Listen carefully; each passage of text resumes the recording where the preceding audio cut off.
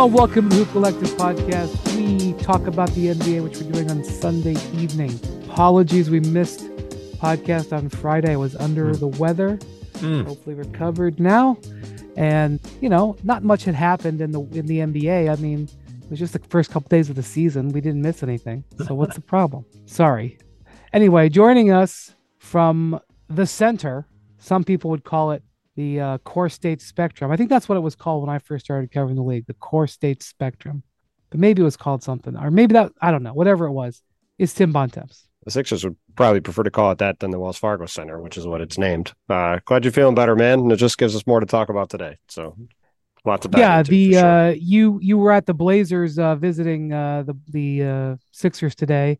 Terrific game for Joel Embiid. We'll talk about that in a few minutes. Joining us from Oklahoma City, Oklahoma. He was on hand to see the Nuggets work over the Oklahoma City Thunder in their home opener on Sunday. Is Ben McMahon. Howdy, partners. Watch the best big man in the league today. No offense to one Joel Embiid, but it's just a simple fact. One of them's got a ring. One of them's got twice as many MVPs. Good to be back with you, boys. I'm just going to say that, was it on Friday? Jokic threw a 70-foot? No, 33 yard. That kind of pass you measure in yards. Well, the court isn't 33 yards, but I know what you're saying. It was a touchdown. He inbounded the ball at the foul line. He threw an alley-oop to Aaron Gordon from the opposite coach's box. That's what he did. Yes. From out of bounds and inbound. Well, yes. And honestly, part of the crazy thing here was it's not like he got the ball from the ref and scanned the floor and no, it was one motion. Got the ball from the ref and immediately went into John Elway mode and threw a bullet 33 yards down the floor. And by the way, the other crazy thing, Aaron Gordon caught a bullet and threw it down with one hand in one motion. It was one of the sickest plays you'll see all season, and it was in the first couple days of the season.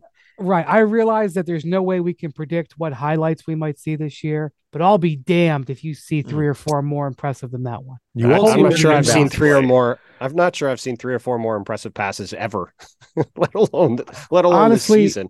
Seriously, after I saw that play, I was like, the rest of the NBA better get right with God, because I mean, the mastery that play was, and you know what? I'll bet he didn't even think about it 4 seconds later. Well, look, there was some questions about whether Denver was going to be sort of fat and happy early in the year, and what they were going to look like coming off the title. They look awesome and totally locked in. And obviously McMahon saw them today. I got a chance to watch today. We'll get to them in a minute. They look beyond great. All right. First, I want to start off with Philly's home opener tonight against the Blazers, which they won by 30. The game itself wasn't that interesting. Bontemps, can you give us the Harden saga update? Because that is what, unfortunately, is a big part of your job at the moment. James Harden was worked out the last few days as he was supposed to. He came to the team's pregame walkthrough and video session as he was supposed to. He sat on the bench today as he was supposed to, and we will see if he practices on Tuesday in 5-on-5 settings as he is supposed to. That will be the next check-in point. And they will not practice Monday. They will practice Tuesday and Wednesday, and then they play Nick Nurse's old team, the Toronto Raptors, for the second time in a handful of days on Thursday. And I believe that we'll either know if James Harden is going to play for the Sixers this season, and he plays in that game, and we talk about it on Friday's pod, or he will, for some reason, have not played in that game, and we will not be talking about James Harden playing for the Sixers at any point this season. That is my where's that game on how this is going to go. It is here in Philadelphia. Ooh, good. Those airport visits are perilous for the Sixers these days. So glad you don't have an airport visit in the way. No airport visit. No, security won't get involved and stop them. No drama there. I tell you what, man. James sitting on the bench, true, just consummate professional. Been a lot of professionalism, a lot of praise for his professionalism lately. I certainly think we can all appreciate that. This thing is just going as well as you could expect. Well, look, I think to this point, I think it's gone. I don't think it's really caused any issues for the Sixers from a strictly on-court basketball standpoint. I think they've been able to sort of put it to the side. They've gotten off to a nice start. Could have easily won in Milwaukee on Thursday. Won a nice back-to-back last two nights against Toronto and Portland. Joel Embiid was tremendous in both games after a pretty rough hold on one opening second. night. Real quick. Embiid this is what Embiid's line was against Portland. 35 points, 15 rebounds, 7 assists, 2 steals, 6 blocks, 29 minutes. And that was in three quarters. In 3 quarters. And he shrugged off the temptation to rest. Questionable for rest. Game time decision. Well, fought through the fatigue of the first week of the season. I have to say, in 21 years, put that line out there. I got to say, in 21 years was the first time I ever heard a game time decision due to rest. Well, that's what the injury report said.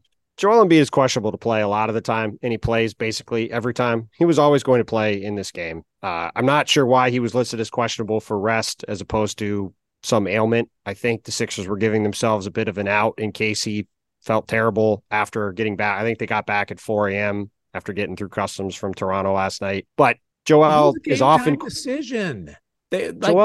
Joel's a game time decision 40 games a year. That's my point. There's been countless games like today when I stand on the court. I stood at center court. I watched him come out at the 45-minute mark. He worked out for 10 minutes. He ran back in. He was immediately named in the starting lineup. This happens 30 to 40 times a season, including in playoff games.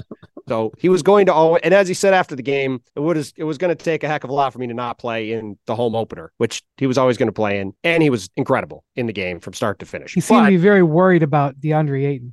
Oh boy. He was not worried about DeAndre Ayton. I think DeAndre Ayton's trade to Portland might fall under the category of be careful what you wish for. He's not seen the ball a whole lot, doesn't seem like, with those young guards. The Blazers are a mess on a variety of levels. So we'll get there in a second. Back to Harden. I'm sorry I interrupted with how well Embiid was playing. So look, I think so far this hasn't really been a huge issue for Philly. James hasn't caused any issues when he's been here to this point. Obviously, he's been in and out. It's been a little bit of a distraction, but it hasn't been something that they've been getting asked about endlessly, really. But I think, like I said earlier, I think this week is going to be the Rubicon moment, one way or the other, for this situation. Either he is going to play starting on Thursday and decide to be around and wait and see if he can get traded, or if something else happens and he doesn't play Thursday, I suspect he won't be playing anytime soon, if ever, for the Sixers. Because I think we're getting to the point with Tyrese Maxey looking absolutely fantastic so far. Banged his elbow today, didn't quite have the same kind of game he did in the first two, and yet he still finished with 26 points, 10 rebounds, and 4 assists, and that's a step down from his first 2 games. He looks like an all-star. The Sixers look great. They have really good chemistry on the court. Joel is playing great. I think they have every reason to hold pretty firm on what they're doing here, and up until now, they had some wiggle room with James because the season hadn't started yet and they could sort of let this play out. But now that he's come back and he's worked out the last few days, I think we're going to find out maybe as soon as Tuesday. Is he going to practice fully? Is he going to go 5-on-5, as Nick Nurse said he needs to do today before the game? Or is he not? And I think if he doesn't, there's going to have to be some real conversations about this situation moving to the next phase, which is the Sixers saying, we have a really good team still. We're moving on. We're not going to deal with this anymore. Because I just don't see this situation lingering in this weird in-between where you're not sure what James Harden's going to do on a day-to-day basis for very much longer. I just don't see how that's tenable for them to do that. Well, he didn't get his trade. He tried everything he possibly could to get his trade to the Clippers. The trade didn't happen. Doesn't mean that it won't happen, but as Woj reported this week, the Clippers have temporarily shut down discussions, although that's happened in the past. I think that's just a move on their part to settle their players down, which I think is what their move was over the summer too. I'm sure it could still be rekindled within seconds, but there's no other move for him to make. I have felt all along that his best bet was to play for this team. We've said that. And Absolutely. I thought he was going to do it. 2 weeks ago or whatever it was when he came in on that Friday, talked to the media, said, I'm going to ramp up and play. Said my plan is to play basketball. I was like, okay, I guess he's going to do it. I'm surprised, but I guess he's going to do it. Now I have no idea what will happen. No idea. He went home for a week and a half in between, and I will believe that James Harden will play to win for the Sixers when I see it. There's a difference between playing, being in uniform, being in the lineup, and actually giving a crap about the result of the game. I will believe that he gives a crap about the result of the game when I see it, because I've said it many times, when James Harden tells you he's quitting, believe him. And he keeps telling them, I'm quitting, I'm quitting, I'm quitting, I'm quitting. So, well, and that's why we're going to find out this week, because I don't think this is going to go much farther than Thursday, one way or the other. I think we're either going to know he's playing and he's committed to playing, at least for a while, because I think to Brian's point, it would help make this trade happen if he's out there and playing well. That only would, in theory, incentivize a team like the Clippers. Say, hey, this guy looks good. He's out here playing. Maybe revisit this and do a trade at some point. Or something will happen this week, which, to your point, given James's history, it's very reasonable to think something will happen besides him practicing for 2 days and playing. And I think if he doesn't practice 2 days and play, I think we're reaching the point where somebody's going to have to stand up and say, this is not going to continue. By the way, Tobias Harris has been off to a pretty good start to this season. He had a good game today. He's shooting the ball really well. Small sample size, but... Well, he looks like a guy who's very happy to have a different voice around, and somebody who from the beginning, and Nick Nurse has been encouraging him to shoot the ball and be aggressive and take part in the offense and not be a guy who's sort of just standing there waiting to catch the ball on the wing and get a couple shots a game and then guard people. Like he looks like a guy who's engaged, and they across the board look like a team that's engaged. Kelly Oubre's playing the best basketball I've ever seen him play. He's been great so far. Maxi's been great. Joel is locked in. Like they're a really good team. We've talked about it a bunch of times. They have a lot of talent. This is a 50-win team, even without James Harden. Like they won 50 games 2 years ago with Tyrese Maxey learning how to play point guard as a second-year player with the whole Ben Simmons thing going on. This team is better than that team. Joel is better than he was then. So they're in a good place. They feel good, but I'm going to have to come down here a lot this week. And I think by the time, like I said, by the time we pod Thursday night after that game, I think we'll have a much, much more certain feel of where this thing is going. Right? We might even know definitively where it's going by then. By the way, Oubre had a good year last year. It was interesting to me that nobody wanted to pay him anything. Yeah.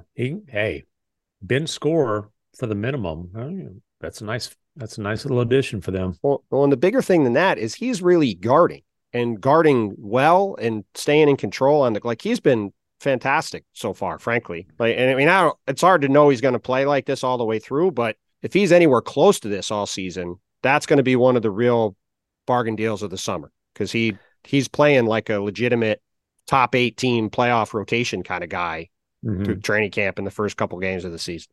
All right, so Blazers are 0-3. That's no big deal. They're in a rebuild mode, what have you. Scoot Henderson, 27 minutes in this game, 4 points, 1 rebound, 3 assists, is not off to a great start. Very early. Yeah. Very, very early. Chauncey Billups, his coach, has challenged him, called him out a little bit after game one. Is not shooting the ball well at all. I think he's shooting I don't have to do the math, but I think I can tell you he's shooting 10 for 30 from the field, and he's shooting like 1 for 12 from 3. That's sounds like single digit percentage. I was gonna say I can't do the math, but it's single digit. It's 7.5%. I mean, look, he's a young guy. He's young guards. We've talked about this a lot of times. I mean, I'm watching De'Aaron Fox right now play against the Lakers, coming back in after twisting his ankle. And De'Aaron Fox early on in his career didn't look great. You look at a lot of these young guards or these elite guards in the league, they struggle early on. It's a very hard thing to do. So it's going to take Scoot some time. I think he's going to be more than fine. Jaden Sharp's been off to a nice start.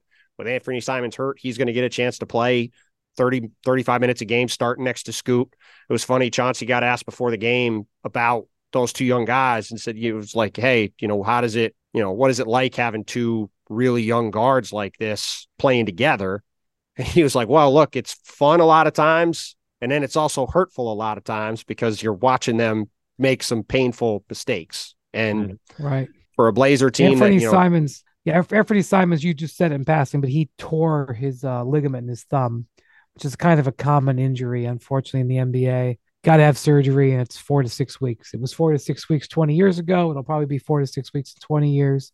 It's a common injury, but that does create more playing time for Shaden Sharp and Scoot Henderson. But maybe they're going to lose the ideal situation for their team. It is the ideal situation for the team, frankly, because those guys need to play 35 minutes a game together, and this team is going to be awful and lose a ton of games and get another super high draft pick to go with these other guys that they've got up and down the roster, where they've got some really intriguing players, which, by the way, includes Toumani Camara, the guy they got from the Suns in the DeAndre Ayton trade as a throw-in, as a second-round pick, who is pretty interesting and did some stuff today, and frankly, looks like a guy who could be playing for the Suns. Well, he would have been playing for the Suns. I thought, when I went through Phoenix, like the guy the Suns coaching staff was sick about losing in that trade. It was the rookie second rounder, not the number 1 overall pick on a max deal. But look, Portland's going to be bad this year. They're going to take their lumps.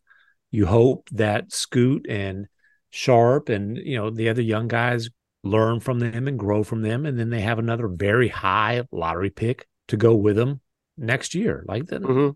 That's all we need to say about the Blazers. That's right. It's exactly what they're supposed to be doing. It's okay. It's year 1 of a massive rebuild. And the other thing, too, just watching this game, I hope Robert Williams gets traded at some point this year because he is still a really impactful player. I mean, he was out there making some defensive plays today. If he's the 8th guy coming off the bench on this team, I just hope he ends up on a playoff team this year and has a chance to make an impact. Because I'm watching it. We talked about it the other day after the Steven Adams thing came out. Like, imagine Robert Williams or Jaren Jackson Jr. in Memphis, team that's not off to such a great start, by the way. Like, that would be pretty fun to watch. And that's just one example of a team that could use him. You got to figure they're going to trade Malcolm Brogdon at some point. You think they'll both get traded at some point? Oh, no. We're deep into the narrative of Malcolm Brogdon as the great veteran mentor. Nope. We're deep into that narrative. Can't trade him. All right. No, sir. Yeah. Well, anyway, we'll see what happens there. More Hoop Collective podcast after this. The NFL schedule drops this week, and you can be there to catch all the action live and in person with Vivid Seats. Experience every touchdown, every tackle, every eye-popping play of your favorite team. And to kick it off, Vivid Seats, the official ticketing partner of ESPN, is offering you $20 off your first $200 ticket purchase with code HOOP. That's code HOOP.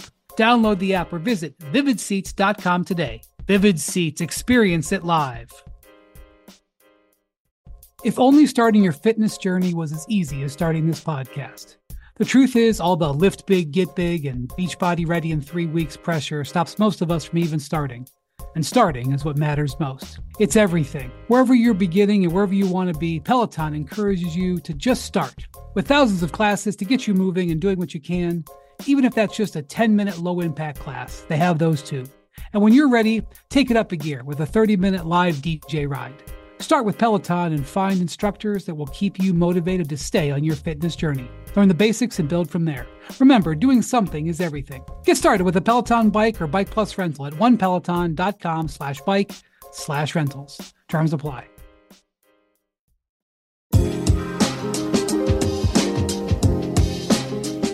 Okay, McMahon, I want to talk to you because the Thunder were off to a pretty good start, 2-0. They had a tremendous come-from-behind win in Cleveland over the weekend where they were down 10 points with 2 minutes left and won it. Real gut punch to the Cavs. Shai Gilgeous-Alexander and Chet Holmgren and Jalen Williams, but really Chet and Shai making some terrific plays. Lou Dort was huge in that game offensively. Well, Lou Dort is just, there's nothing that Lou Dort is doing now that we haven't already seen, but except for making jump shots. He made jump shots last year. He's consistently made more and more. That's why they extended him in the offseason. One of the reasons. Anyway, Holmgren with his first performance, blocked 7 shots in that game in Cleveland. And on Twitter said there should have been more. He said it on Twitter. Yeah, that's what I'm saying. I was like, he like very with an edge tweeted at the NBA like, you better go back and look and make sure that you counted all my blocks. Clarified he doesn't care about stats, but hey. Right. But I was like, hey, is that from I was like, wait a minute, is that from tonight? Like, I saw the tweet and I was like, was he talking about tonight's game? Because in tonight's game he got credit for 7 blocks. I think he had 8 or 9. I actually went back and looked. Well, but I was thinking, because he had none in game 1. I was thinking, maybe what he's saying is that he should have had a couple in game 1 and there's 7 in game 2 is proof of that. No, he was saying I was undercounted with 7. Crazy. Listen, stats matter in rookie of the year races, and I do believe there will be one of those this year, gentlemen.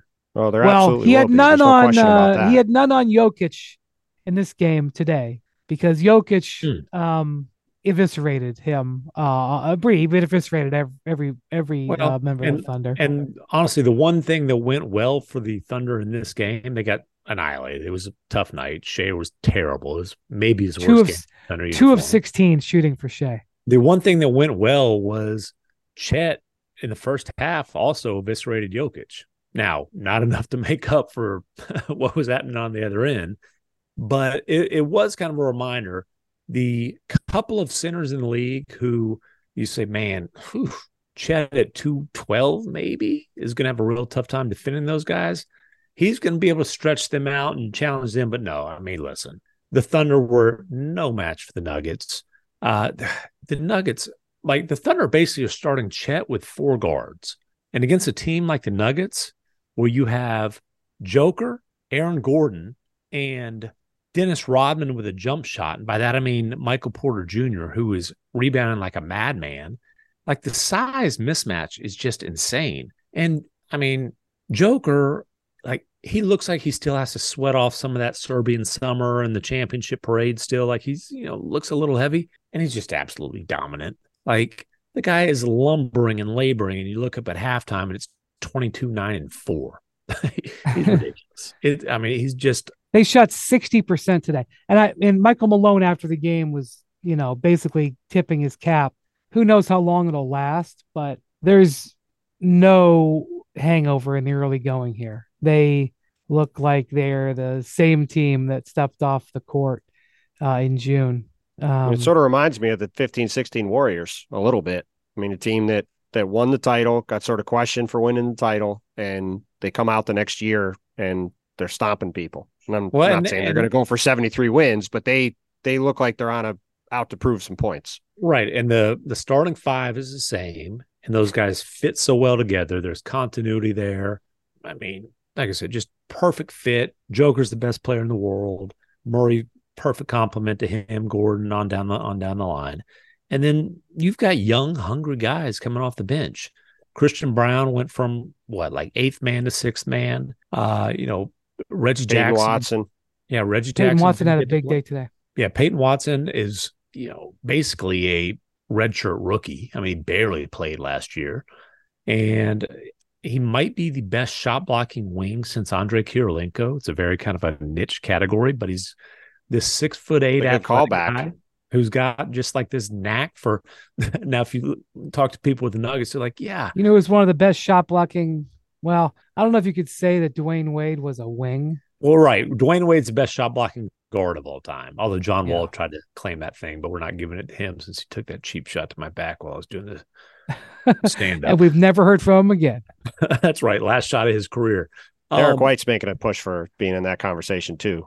There you go. But like Peyton Watson is 6'8", super athletic, like is swatting shots. Now the Nuggets coaches are like, dude, you don't get extra like bonus points if it goes into the 10th row. What we actually would like is if it stays in bounds and then we're transitioning the other way, but still 17 points a day. It looks like he's developing kind of a feel and an understanding of when and how to cut, which if you're playing with Joker is pretty critical for a wing player. Reggie Jackson's off to a really good start. He never really got his feet under him after he ended up in Denver last year. Like the Nuggets are the defending champions, and they're the kings, and kings. They have the crown until somebody knocks it off their head. So you went after the game. I think you talked to Jokic about Chet Holmgren, who the thing about Holmgren isn't just that he's 7'2", or that he can shoot threes, or he can block shots and everything. Mm-hmm. It's that he isn't afraid of anything. No, super confident. Not tough. Maybe tough. He's going to have challenges because of his bulk, but right. Very impressive right from the start here. And I thought you could maybe let us in on what Jokic said about him. Yeah. Now, the way I've always described Holmgren is you might be able to move him around, but you can't intimidate him. That's Joker right. Can absolutely move him around, right? And did. Man, and Nick Vucevic did the other day too when they played. Another similar kind of guy. And so, I'm talking to Joker and just kind of ask him what he thinks about OKC, and then not specifically about Chet. And, very complimentary of him, talks about what a unique talent he is, yada, yada, yada. He does mention like I want to put on some weight. And I said, "You got any diet tips?" He said, "Eat bad food." Well, that's not exactly how he said it. It is how he said it. Well, that's not the quote that I saw. Well, tell me the quote you saw. I don't have a transcript. He said, to be honest, he needs to get fatter. Yes. Eat bad food. That's what he said. Right, but I mean, he didn't say bulk up. He says he needs to get fatter. Yeah, needs to put. Chet has an inverted booty. Like the thing. I mean, the guy is super skinny. Seriously, yeah. Jackson put in the chat. He's listed at 195. I think I do think he's bulked up to 212. Like the kid is skinny. Oh, really? There's no doubt. He's like, obviously he had a year where he's working on his body.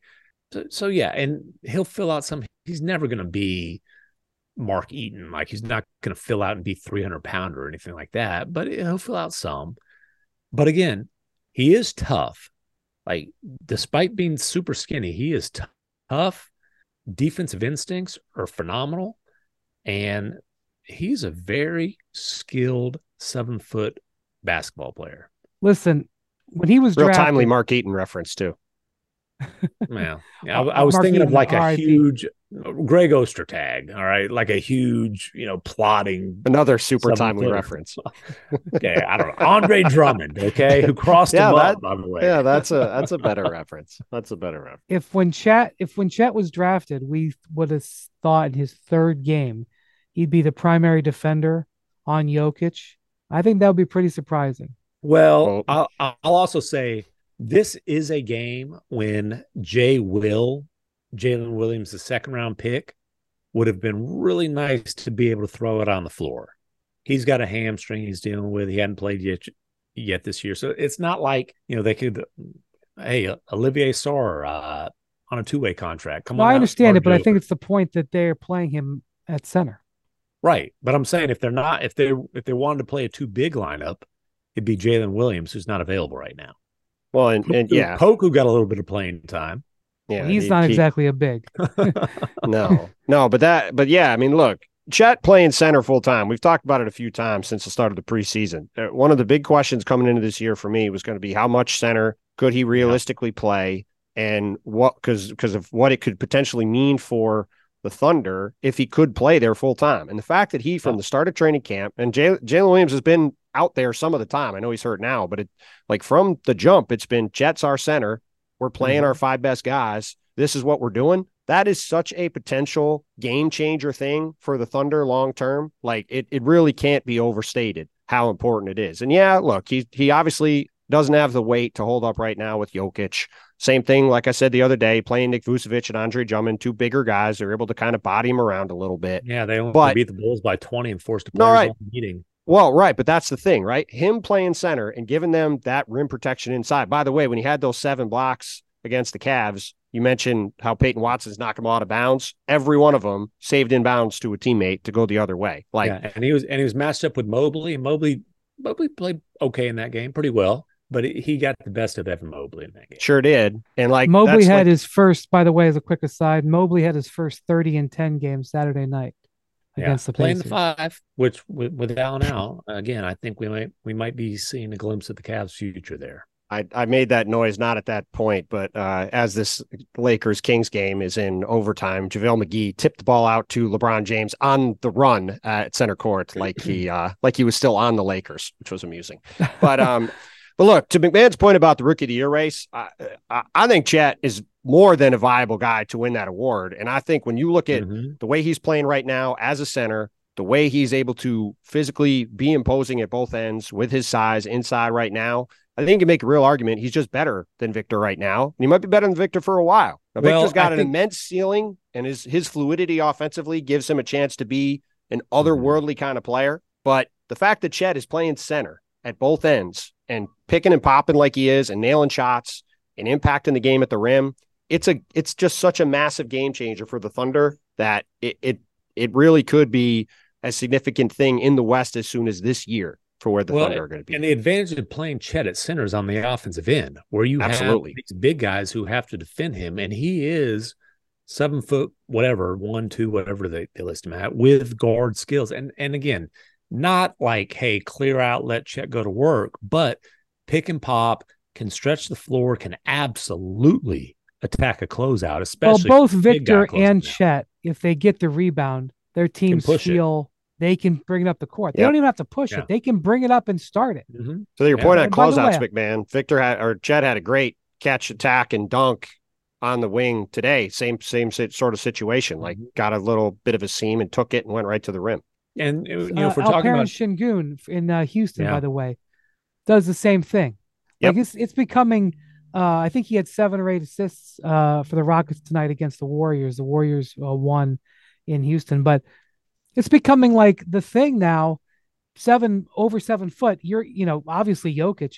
You're expected to be able, if you're hard to have a negative offensive player on the court now, right? Like or a negative ball handler. Yeah. And frankly, honestly, like 7-footers who can't shoot the ball, it's crazy. If you're not a stretch 5 at this point, you better be a hell of a rim runner.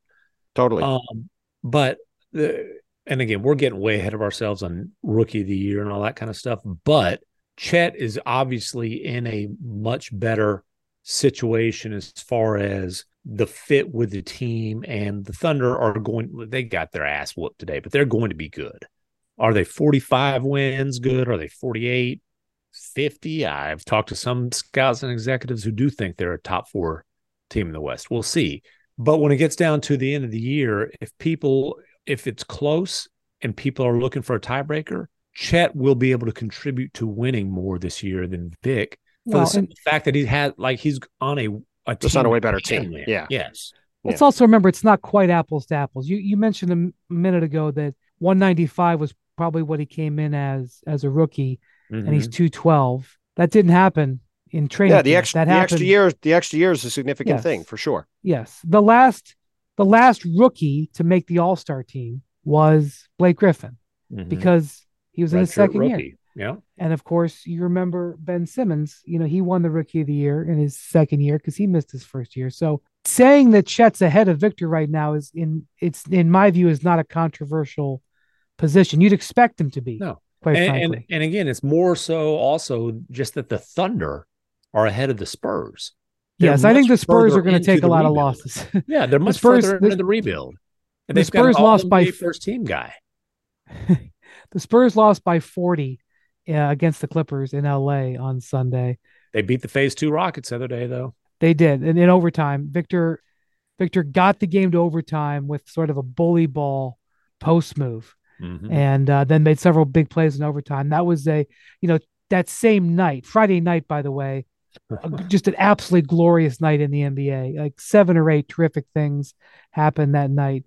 Some 40-point performances. Luka, by the way, Luka with one of my favorite Luka moments on the podium I've ever seen. And you can feel free, Mr. McMahon, to say this is better, but I don't know if you saw the highlight. The game is basically hanging in the balance. Tied up. There's very good defense being played by the Nets. Like they've by smothered his good friend and former teammate Dorian Finney-Smith, both hands in his face. Right, but they tried to run 2 or 3 actions on that play, and the Nets smothered them.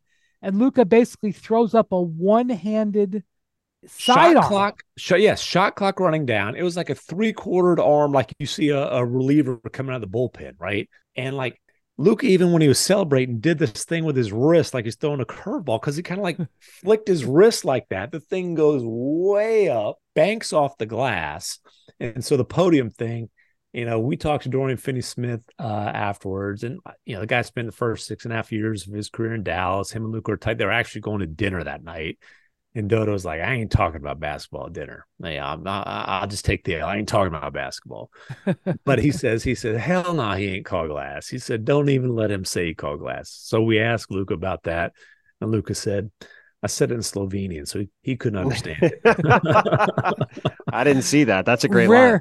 Rare W on the podium for Luka. I love it. No, I will say this. Luka is a trash talker.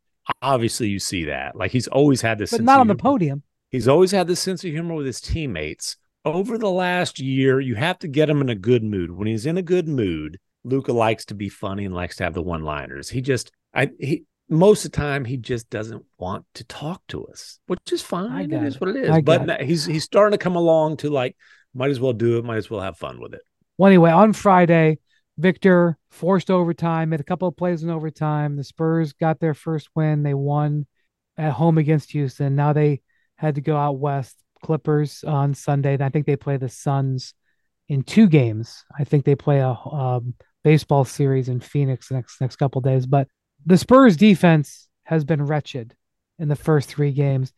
Even with Luka playing okay at rim defense and getting some blocks, although in this game, You mean Victor? this was his, what's it? Victor. I'm sorry. You said Luka. Apologies. Yeah, We just we've making been sure. bouncing around like crazy. Luka Yeah, it's doesn't all protect good. the Victor. rim. Yeah, it wasn't hard. It wasn't a hard guess. Luka's rim defense has been poor. I think we can say that. But anyway, he laid an egg in this one. This was his. He had in the first half he had 2 points and 4 turnovers. I think. Yeah. And, only had 11 points in this game. The Spurs, I think, are going to take some losses because they just don't defend. I know the idea was they would get Luka and it would make a difference, and it has made some. Vic, but over the first Luka 3 again. games, What is going on? I don't know. One is You're right. I'm 6. sorry. You discovered this guy. You should know his name. Seriously. Yeah. You'll never get 90 seconds Victor. with Luke. I can promise you that. You got that right. So I mean, it's something that we'll keep an eye on. I still think, in this game tonight was a 40-point game.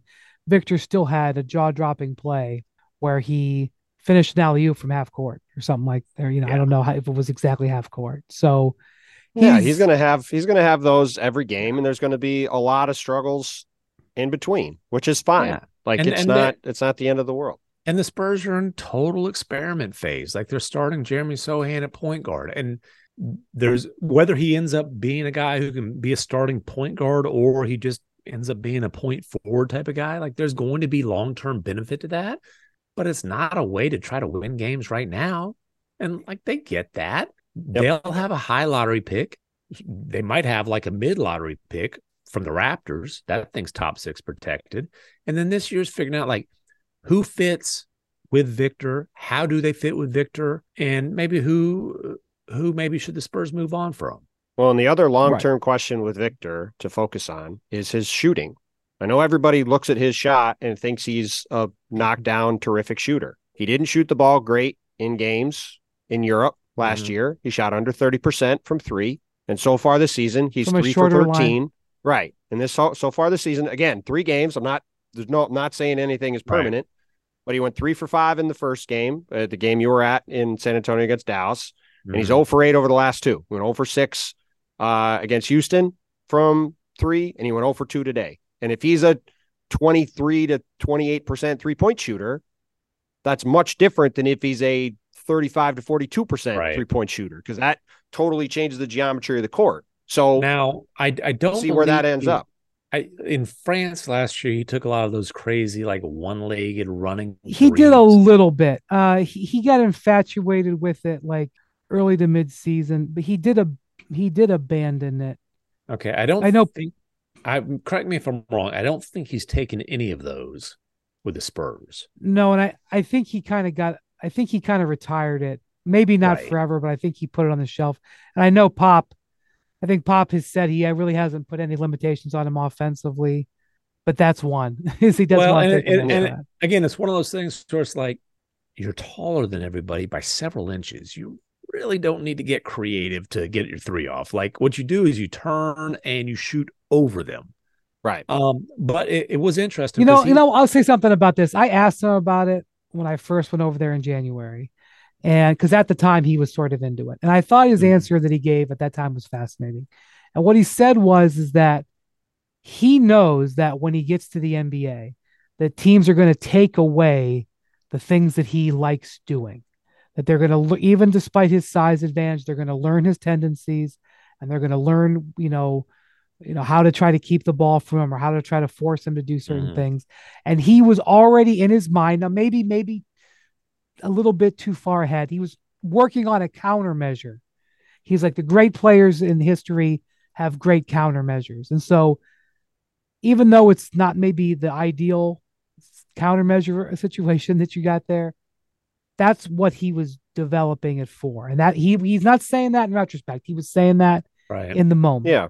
So, no, and look, he's proven over, even already in the short time we've seen him, he's proven that he is a guy who's going to be determined to get as good as he can and put in the work and improve his game. It's not like it's a pretty easy bet he's going to become one of the all-time great players if he stays healthy. But the shooting component is really the key to it. Like if it sits around 30%, it's just his ceiling is a lot different than if it gets to where his shot looks like it can get to. Because if he becomes a 38 to 40% shooter from three, then it's like, then everything opens up. Yeah, he was 0 of 6 on Friday in that Houston game, but he got to the foul line 8 times in that game. He got to the foul line 6 times in this one.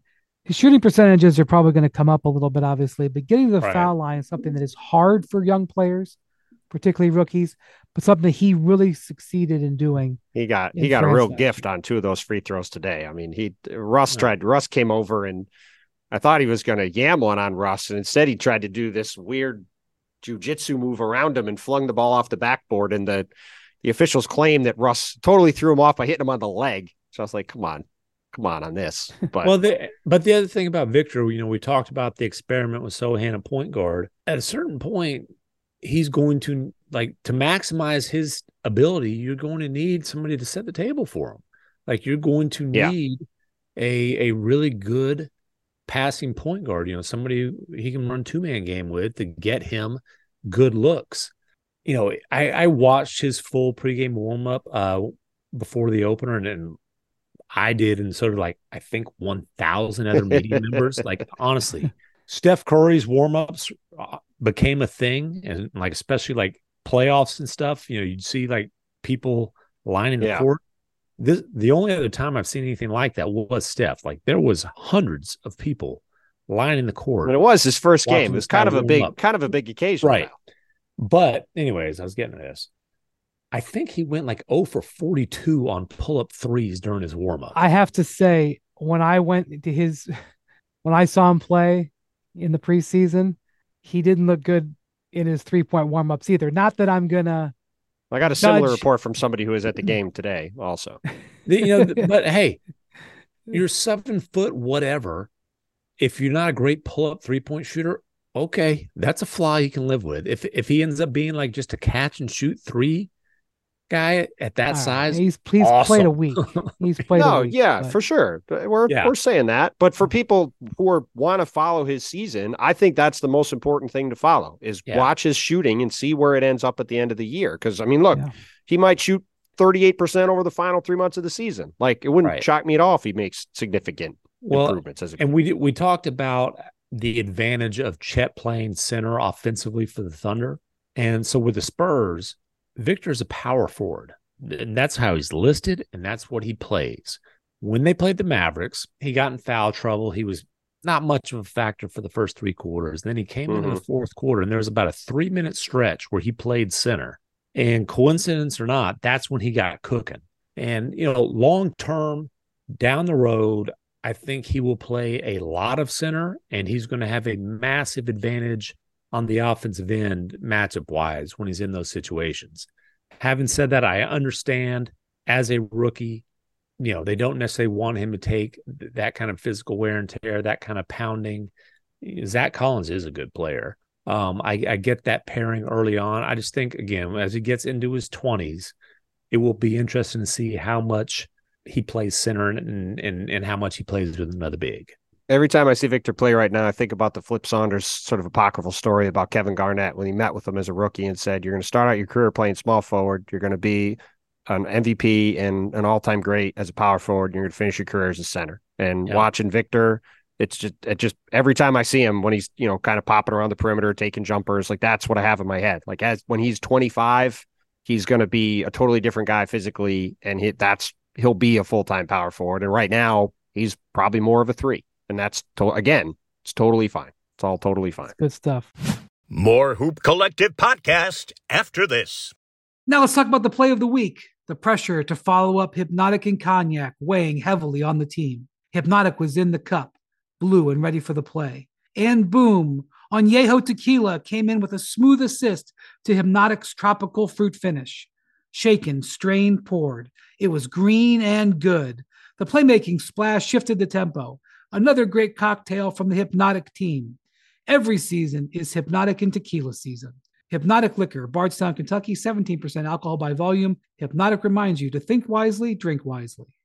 You can now stream the most MLB games on DirecTV without a satellite dish. Yes, catch the clutch hits, strikeouts, grand salamis, web gems with nothing on your roof. So who's ever up there, whether it's the roofers, Santa, birds, old-timey chimney sweeps, moody teenagers, thrill-seeking raccoons, you name it, they won't find a satellite dish. But you will find your MLB games on DirecTV. That means DirecTV is your home for baseball this season. Root with nothing on your roof. Yes, stream your team. Call 1-800-DirecTV or visit DirecTV.com. Sign up today. Claim based on total games carried on sports networks. Sports availability varies by zip code and requires choice package.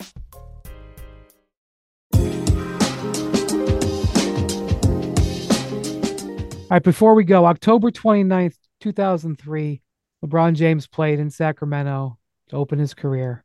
October 29th, 2023, the NBA puts LeBron James in Sacramento.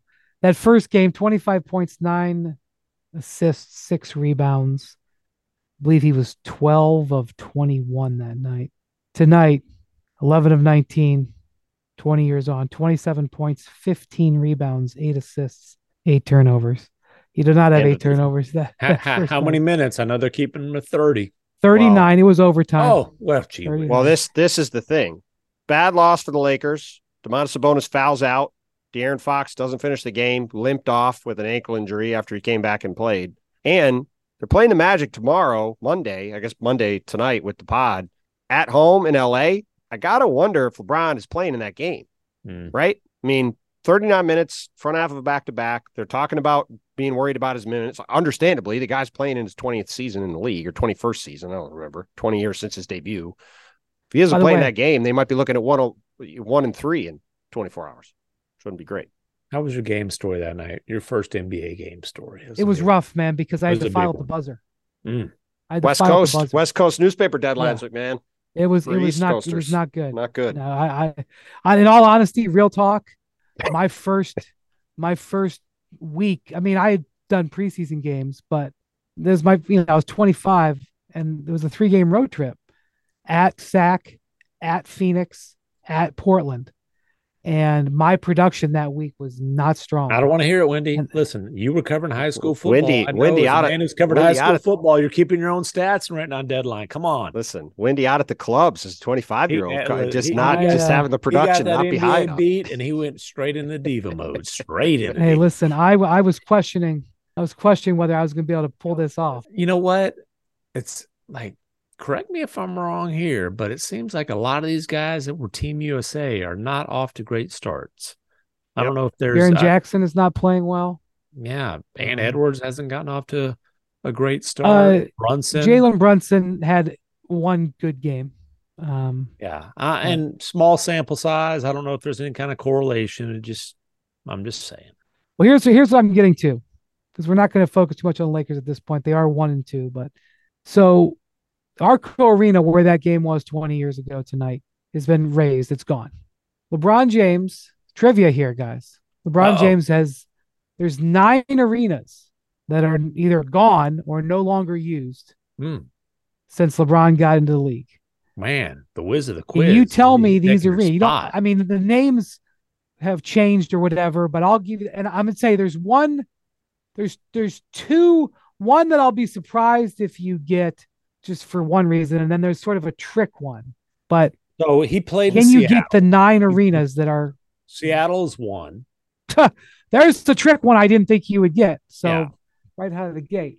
I mean, come on, you can't that one's not that hard. Key Arena is gone. R.O.Y Arena is gone. So it's 7 others. 2 of those are 2 of the 9.